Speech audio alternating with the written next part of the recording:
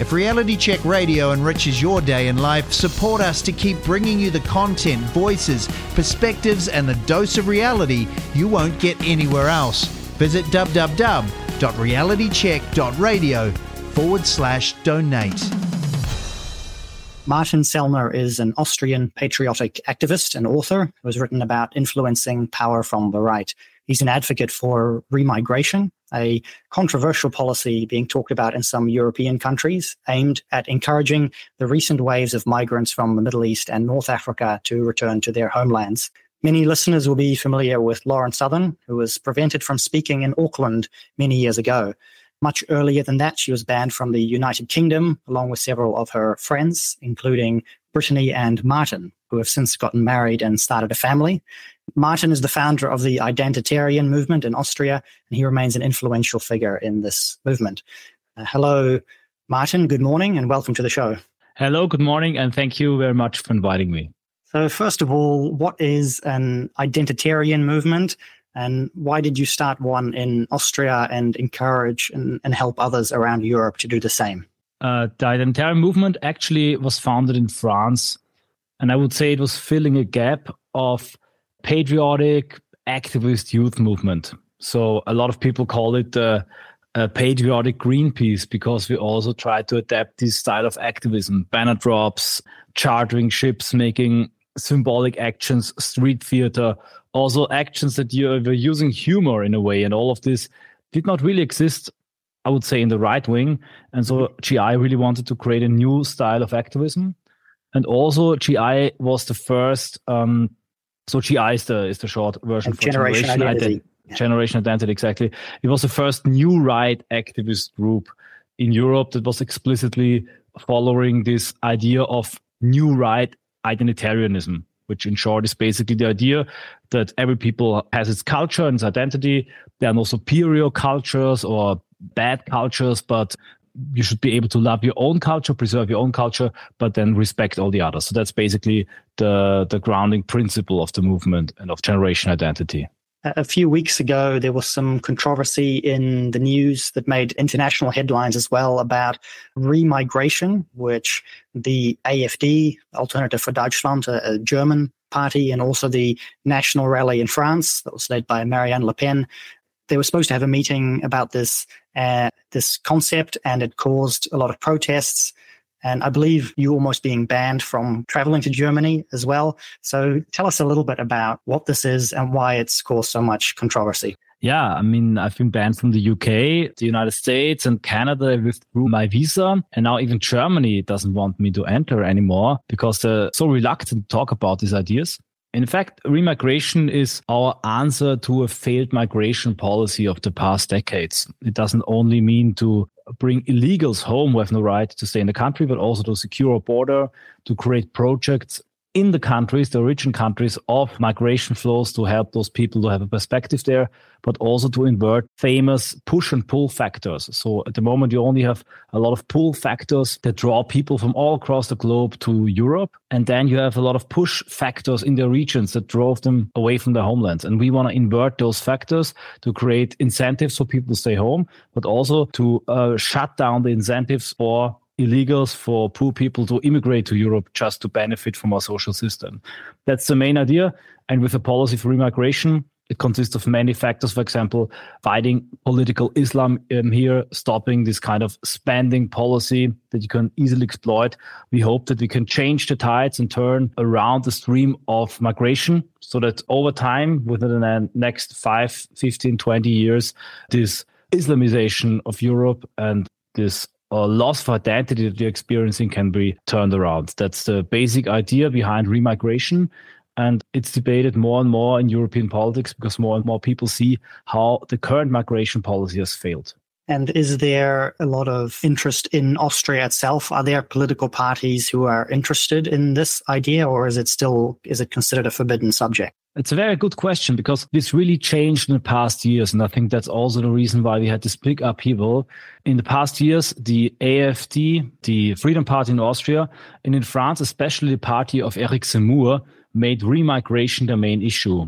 It was debated 6 years ago only in our activist circles as an avant-garde idea and concept. And in the past years, we had campaigns of the Freedom Party youth with the term remigration. The AFD party is using the slogan all the time. And Eric Zemmour, the Identitarian candidate in France, who was very popular for a while during the presidential elections, even demanded a ministry of remigration. So the idea and the term is very broadly discussed. Obviously, everybody has a different understanding, how much, how many, which time frame. So there's a big debate about it going on even in the right wing. But I would say it's a core concept of the European new right at the moment. That's great news to hear from you. Is there a concern, people say, that remigration, you're going to be rounding people up and deporting them and sending them home and people don't want to go back? There's a lot of fear generated in the media about this idea. So could you explain in a little bit more detail as to what it might actually involve and what it wouldn't involve? Yeah, there was a big media campaign. They created a straw man, and basically they want to compare remigration to a policy of chasing people away, violence, in fact, ethnic cleansing. That's the demon and the straw man that they are creating, but that's not at all the case. Everything in terms of remigration policy is obviously totally legal and has to be based on laws. So an actual repatriation for people is only possible if they're not no citizens and have no right to stay in the country. And for all other cases, what we are trying to do is to create a different environment, which doesn't make it likely and also doesn't make it sustainable. For example, parallel societies, but also criminal networks that are establishing themselves right now in Europe, or radical Muslims to stay here on the long term.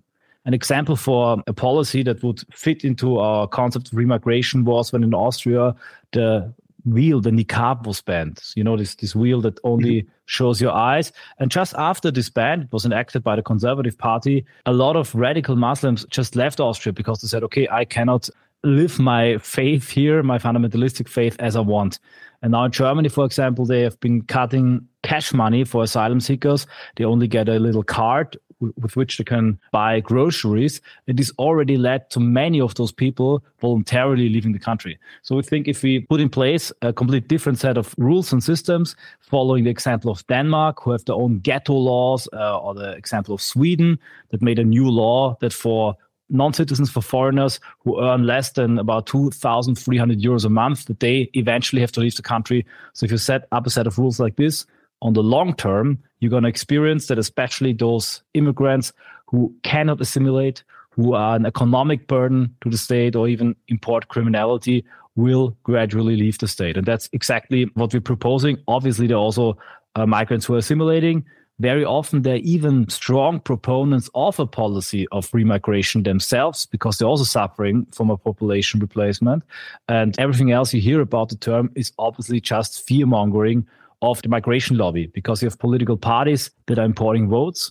You have the asylum industry that is making millions just by getting state money to take care of those illegal people.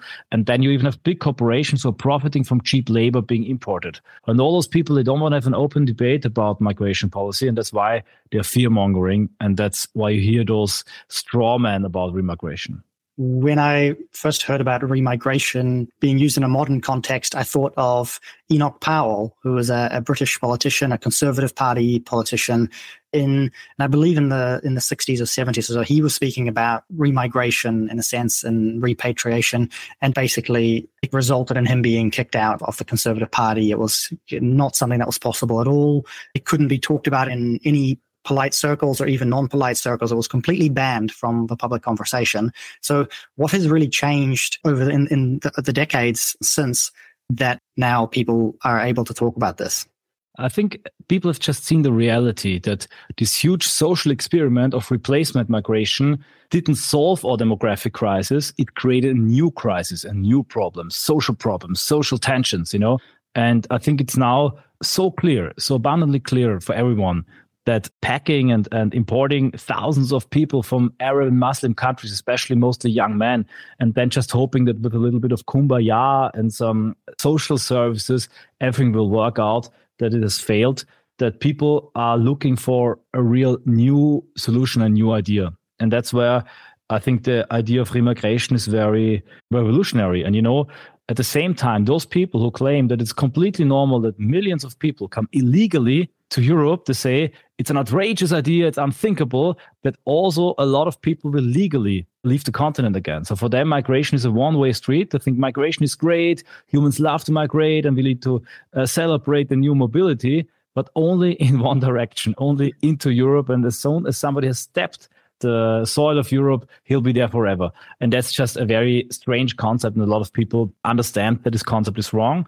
And I also think, to be honest, that most people would have a better life in their homelands if you would create perspectives for them there. So I don't think that humans naturally want to leave their lands and naturally want to go to a completely foreign place. And I think that this, the concept of free migration in the end, in the long term, is also better for the immigration countries, because there you have a huge crisis, you have a brain drain, and a lot of researchers have shown that this system of mass migration is also keeping poor countries poor. So in the end, I think on the long term, if you just change the thinking, change those tides of migration, everybody will profit. And I think that the time is now really ready for a debate about that.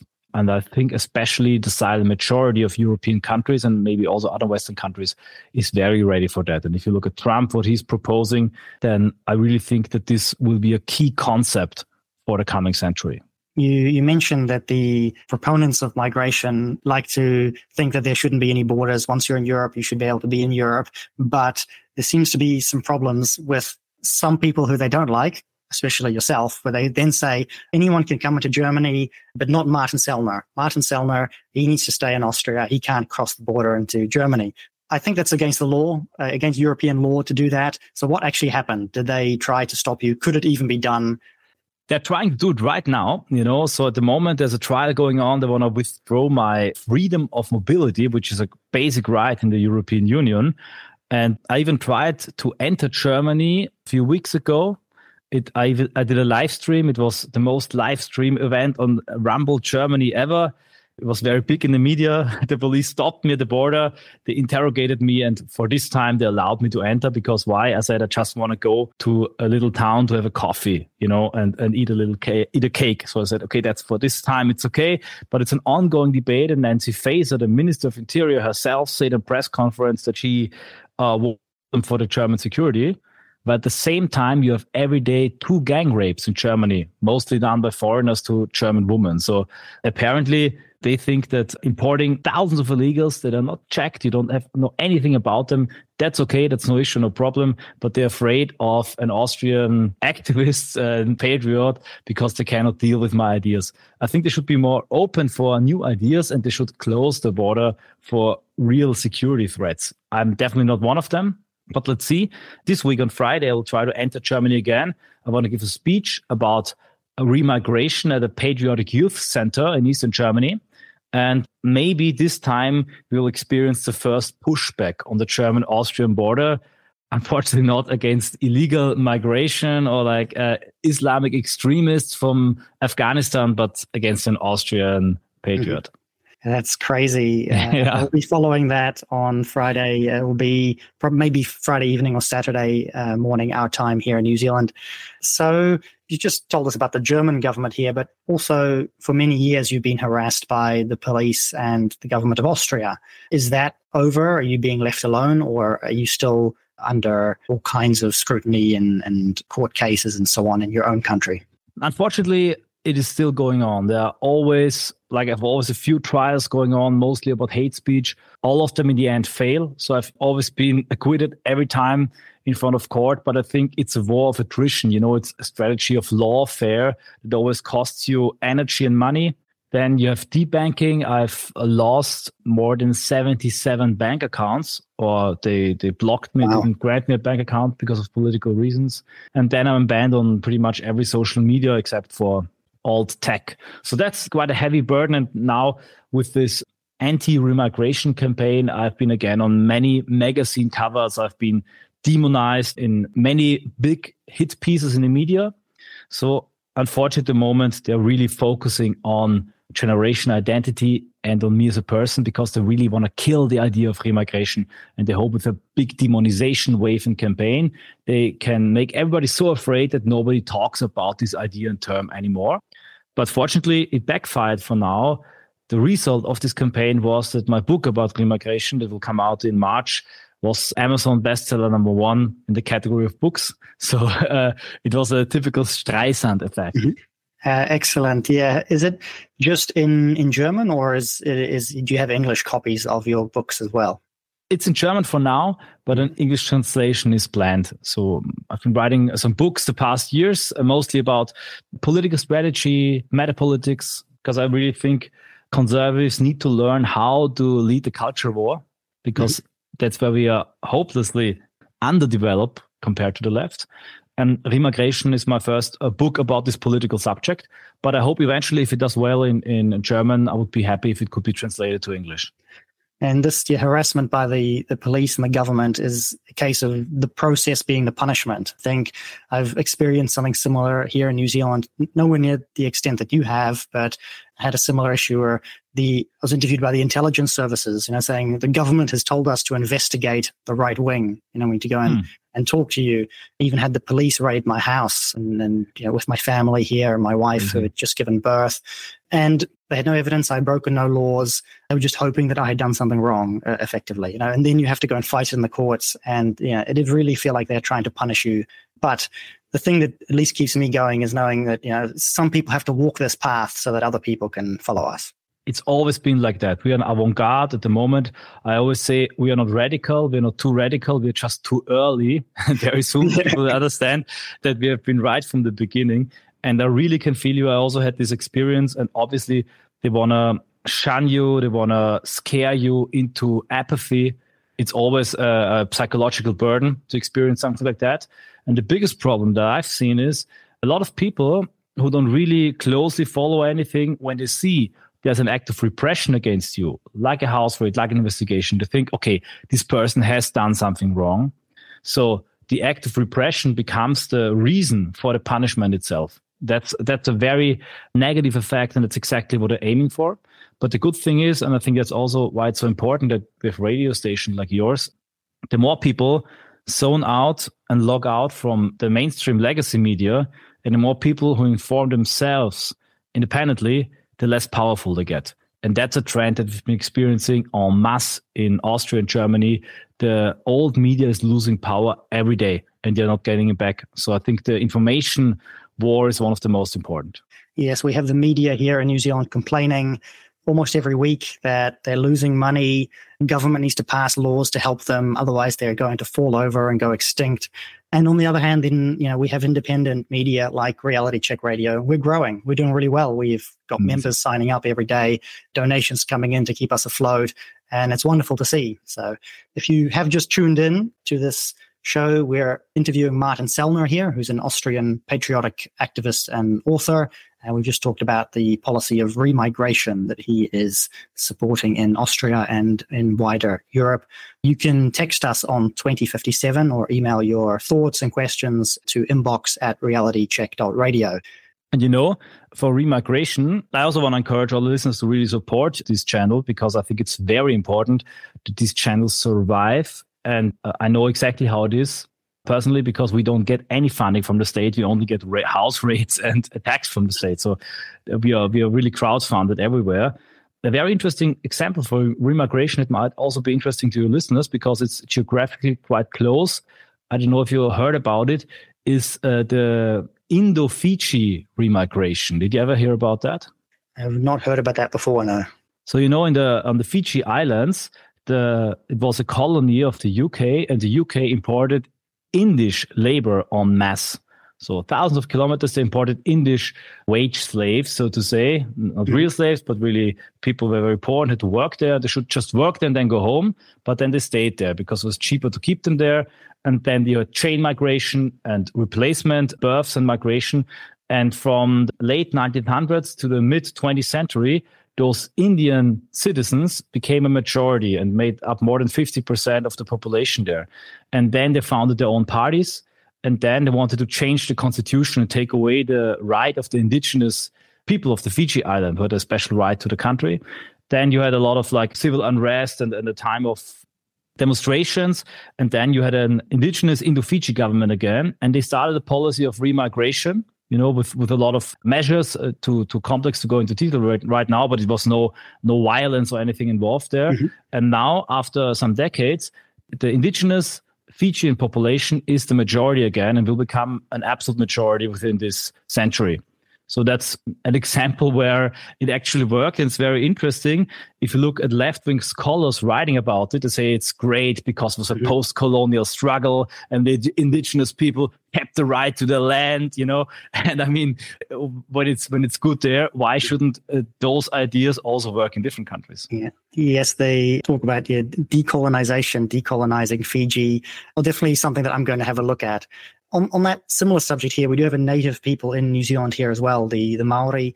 They are also very much concerned about preserving their culture and their heritage, but they are about 15% of the population. How does a message, I guess, apply to them where over hundreds of years we've had two people develop here in New Zealand? We had a treaty that established, one government over what was effectively two groups of people, and there is and there has been basically some tension here. Do we become one people? Do we have people of Maori and English descent? Do we have one future, or do we allow people to pursue their own cultural heritage independently, their own ethnic heritage independently within the same country? Is that the kind of situation you would be familiar with at all, or is it not really something that you think you have ideas to apply to? There are some similarities in Europe, because every Europe nation obviously has minorities, which we call historic minorities or organic minorities. For example, we have Slovenian minorities here, and then there are German minorities in Hungary.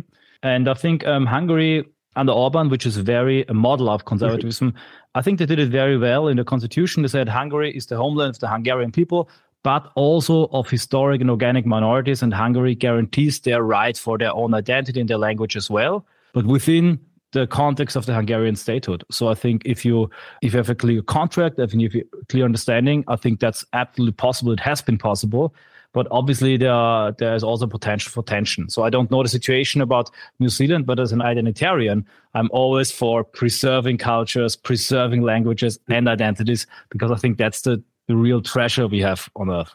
I think young people like myself who have been following the work that you've been doing have very similar thoughts about how that should be the case in New Zealand as well, that we should be looking to allow the native people here to be able to preserve their own culture and heritage within the New Zealand context, against what is basically a global liberalism that tries to make everybody the same. Everybody has to be the same, and that's something that we're actually fighting against for all people.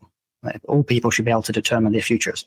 I completely agree. It's Alain Benoit called it the right to difference.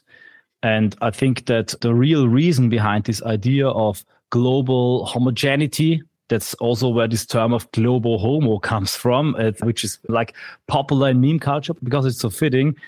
This makes people controllable on a global scale, because if you have no roots and no identity and no national in-group, then you become atomized, and at some point you are only controlled by the flows of money and information, and you become a mass that's very, very easy to control for supranational actors. And I think that's the main reason why this idea is being pushed so much in mainstream media. And against that, I think the idea of an alliance of different identities and nations is possible. So I'm not naive. There will always be tensions, always be issues among people, obviously. But I think if we understand, as all nations and all people and identities, whether we are Austrian or we are Australian or Maori, that the system is fighting all of us and all of our identities, then we can also work together at some point. Now, we have a similar political situation, perhaps in Austria. I think you have a right-wing government of sorts. In New Zealand, we also have a new government that's fairly right-wing, at least by our standards. But are they not dealing seriously with the issues around immigration that you have, that you raise? And same thing here in New Zealand. We raise the issues around immigration. We had nearly 5% of the population arrive in the last 12 months here in New Zealand. 5% of the population. Where did it come from? All over the world. So most of them will come from England, from India, from China, some returning from Australia. It's massive change that's currently being forced by the people and by us here at RCR into being a political issue. But the government is very reluctant to deal with this. And I think you have a similar problem in Austria as well, right? You have a right-wing government, but they're not really solving the problems. Well, the government in Austria is not really right-wing at the moment. It's a conservative party in a coalition with the Green Party, which is the most left-wing party you can think of. It's only about maintaining power and salaries, this government. But I completely agree with your point. Right-wing governments in the parliaments without right-wing activism on the streets and in the media is powerless. And that's a main key point of my strategic criticism. And I wrote a book about that the right is failing and losing because they're not leading a culture war. They're only focusing on parliament, on short-term political victory with superficial issues. And they're not going into the universities. They're not going into theory. They're not going into the ideas. And they're especially not understanding how language is used as a tool to control them. And that's the reason why the Overton window has been shifting to the left gradually over the past decades, even in spite of the smaller right-wing electoral victories. So we think that the real victories are being won in metapolitics, in the field of culture, ideology, language. And that's why you need activism and activist movements like Generation Identity. And I think that's where the right is lacking the most. Mm-hmm. And in New Zealand, very much we are, I think, behind any other Western nations in Europe and Australia, and having a lot of that on the ground activism. But that is changing a little bit now. An interesting piece of advice then from you, perhaps, is how do you keep a movement clean? How do you keep a clean image on, especially on the controversial issues? How do you keep it focused on that one issue? How do you stop bad actors from subverting the movement? A very interesting point, because just right before we started the interview, I was reading a news article, and in Germany, it now came out, there are hundreds of agents, federal agents, flooding Telegram groups, and they are allowed to commit hate crimes. So they have the license by the state to commit hate crimes in Germany, to instigate other people and to stir up the conversation. So I think the most important thing is to understand that those people who are really, in ideological sense, extremists, like really promote ideology of extermination and hate. You know, hate speech today, everything is hate speech, but there are really people who have crazy ideas.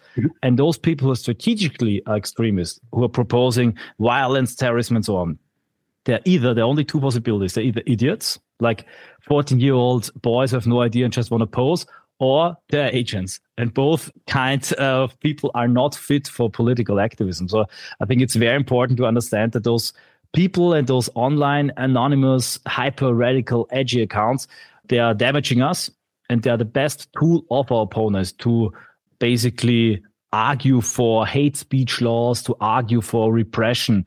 That's a very important understanding. And for us as a movement, a key step was to always show your face, to always go into the debate with an open face, because if you have to show your face, if you really have to face people, talk to normal people on the street, handing out leaflets, then it's a reality check as your radio, and you really become more normal and also adapt your views to normality. And this is where Reality Check Radio and the parent organization Voices for Freedom started, was on the streets with leaflets, with banners, specifically around the protest against COVID tyranny a few years ago. So had a number of, we had the most extreme measures in New Zealand. Lockdowns, people were not allowed to gather, do anything, no weddings, no funerals, no churches. You basically weren't allowed to leave your house unless it was considered to be some kind of essential service, like going shopping. If you had to go and buy food, that was about it. All the other shops had to be closed. Then they implemented vaccine passes as well. You couldn't basically leave your house if you didn't get vaccinated. And so all of these forms of repression were used by the previous Labour government. And it was really, the people who fought back against that were a grassroots activist movement. There were people who got together and did the work that you're talking about here on this particular issue. Amazing. Like, I heard about that, how hard it was in Australia. I didn't know so much about New Zealand, but Austria was also hit very hard. They tried to really have a vaccination law, a forced vaccination law in Austria. I think we were the only country, and they used us as a testing ground for that. And we also had a huge campaign against that, and we were also leading it, the demonstration. So that was I think it was a wake-up moment for many people, because if you see how much they lied and manipulated here, then you're losing trust overall in the mainstream media. There's something people did really see, like you say, the media was lying to them, the government was lying to them, and it was obvious to see that they were being lied to. And so then naturally people start asking, okay, well, what else are they lying about? And at that point, you do have a bit of a risk there where people start to get into conspiracies, crazy ideas, actually crazy ideas. Obviously, everything is called a conspiracy, but it becomes really important for people to be able to have conversations, be able to talk about the issues and get respectable debates and so on. And that's really what is driving this movement here. And I think it is setting many different groups of people in New Zealand up for more opportunities. And we have a different collection of people who have different interests here at Reality Check Radio. And, we're able to work together for different goals and be friendly. And I think that's a really nice thing to see, because otherwise everybody's just divided by politics. It becomes just people pushing one political issue and left-wing, right-wing, centrist, and so on. And instead, we're able to simply make the case for the truth and let people hear other points of view, let people hear what you have to say here about remigration, and maybe talk to other people for other perspectives on immigration. And then the audience can actually make up their own mind. They don't need a mainstream media, a legacy media that has to filter everything and say, here's the one thing that you're allowed to hear. And we've decided that this is the safe thing and this is what everyone has to believe. Now, I couldn't agree more. I think the plurality of ideas and opinions, is very important, because then we can filter out bad ones, and you have a constant struggle as well, and you constantly need to defend your ideas. But what we're seeing right now, which is really strange, is this plurality of ideas, this public debate is being destroyed. And instead, we're getting diversity, cultural and ethnic diversity, which in the end leads to riots, gang wars, and in the end, it leads to a new tribal society, a post-democratic society.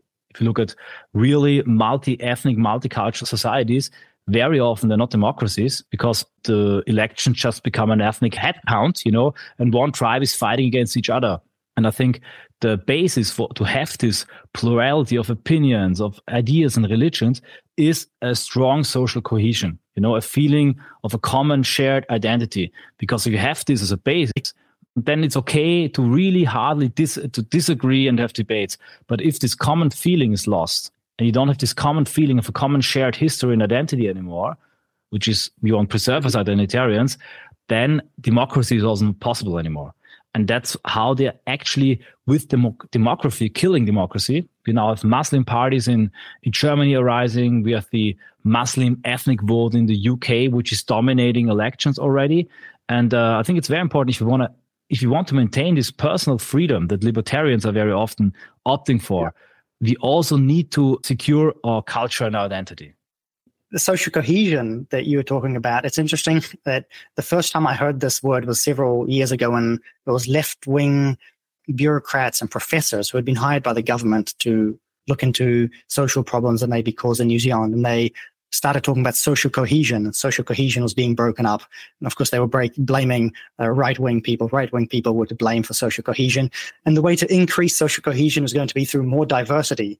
And I thought, this is insane. And so I started talking about social cohesion. I said, well, obviously we have the solution for more social cohesion, which is that people need to have common ground. They need to have a shared identity. And that's the only way to generate social cohesion. Exactly. And are you familiar with the work of Robert T. Putnam? No, I haven't heard of him before. He's an American sociologist, and he's a left-wing guy. And he also wanted to prove that neoliberalism is destroying the social capital. And social capital is his term for social cohesion. He says there's a normal capital and a social capital. And the social capital is how people work together when they're carpooling, doing community service. And then he found out in his study that the more ethnic diversity you have, the less social capital. And that's the most important factor. And he was reluctant to even publish this study, but in the end he published it. It created a huge outcry. There's a book, it's called Bowling Alone, and he's shown that the more ethnic diversity you have, the social capital, the mutual trust, all these things are breaking down. You have an increase of corruption, but also loneliness. And I've now just read a meta-study by 30 different studies about ethnic diversity and social trust. And even like in African villages, the more tribes there are in the village, the more likely the village is to have a community because it just creates, there's less social trust, there's less mutual trust. And if you don't have this mutual trust, then you don't invest in projects, in long-term projects. You have to defend yourself. The transaction costs are high. And this is something that has been very clear. And it's really strange that those who know about this, the left-wing scientists, still are pushing for this diversity idea. And I really think at some point they don't want to have strong cohesion. They don't want to have a social trust. They want to have an atomized society of lonely individuals who are sitting at home with the Apple Vision Pro, ordering Foodora food, and just live in a little pot. That's what they want. It becomes easier to control people if they are atomized, and then you need more government. That's always the solution. You need more government to control people's lives and to stop the conflict that the government has created between the people is the thing that the government is now going to stop. And it creates a spiral from, which only creates more and more destruction in society. Absolutely. And that's also what the Romans did with divide and conquer, or even the colonial empires in Africa. They always created borders in a way that different tribes would be locked together in one nation state, and not one tribe could have the majority there. And this led to constant struggle, and it always made them necessary as the peacekeepers, to keep the peace and to negotiate between these battling tribes.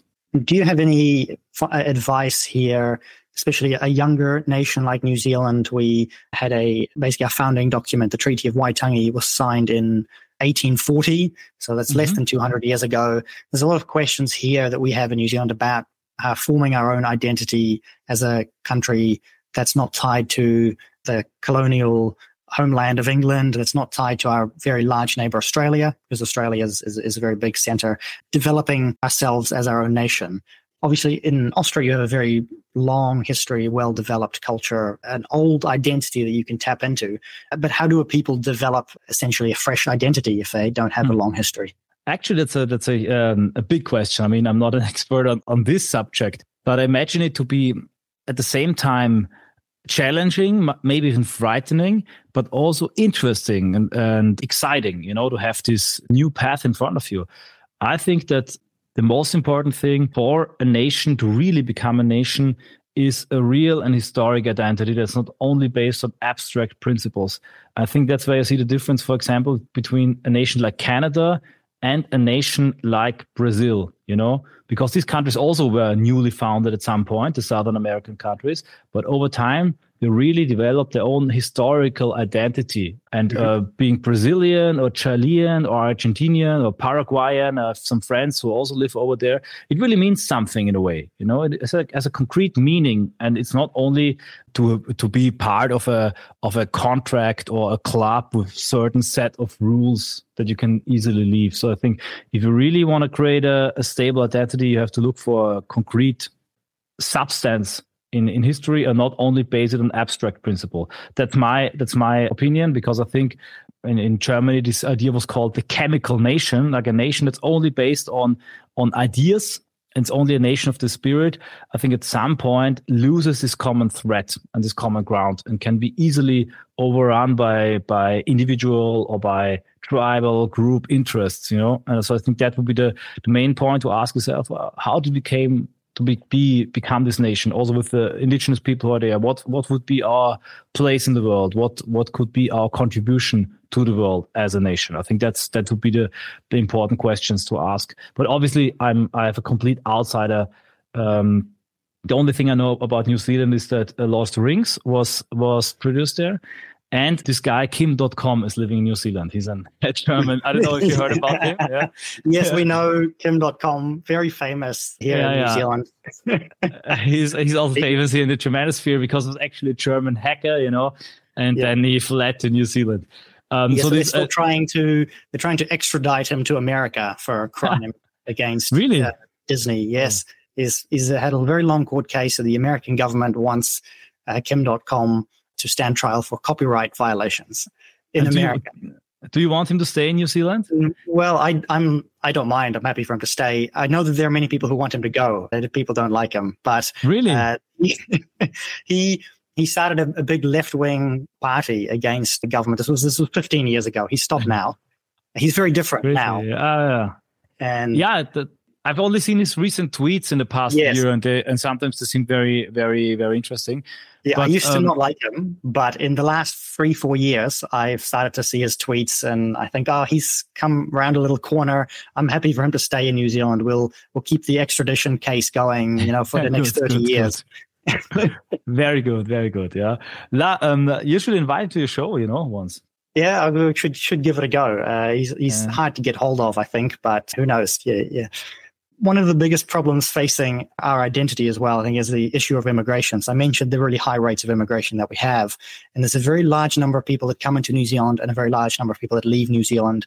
Many New Zealand citizens feel like they have no future here in New Zealand because of the economic situation that we're sort of trying to compete with bigger countries like Australia, and people will see that it's easier to make money overseas. It's more difficult in New Zealand, and immigration makes that more difficult because we basically have a spiraling situation where more immigration makes it more expensive in New Zealand. It makes houses more expensive. The cost of living goes up. It puts stresses on our healthcare system, and then people leave because of that. And they go overseas, and the government says, people are leaving, we need to bring in more immigrants. And unfortunately, that's a problem that we in New Zealand need to solve, I think, before we can really chart our own path and trying to do so in a way that's a little bit independent from Australia and from the United States and from China that have a lot of influence in our country.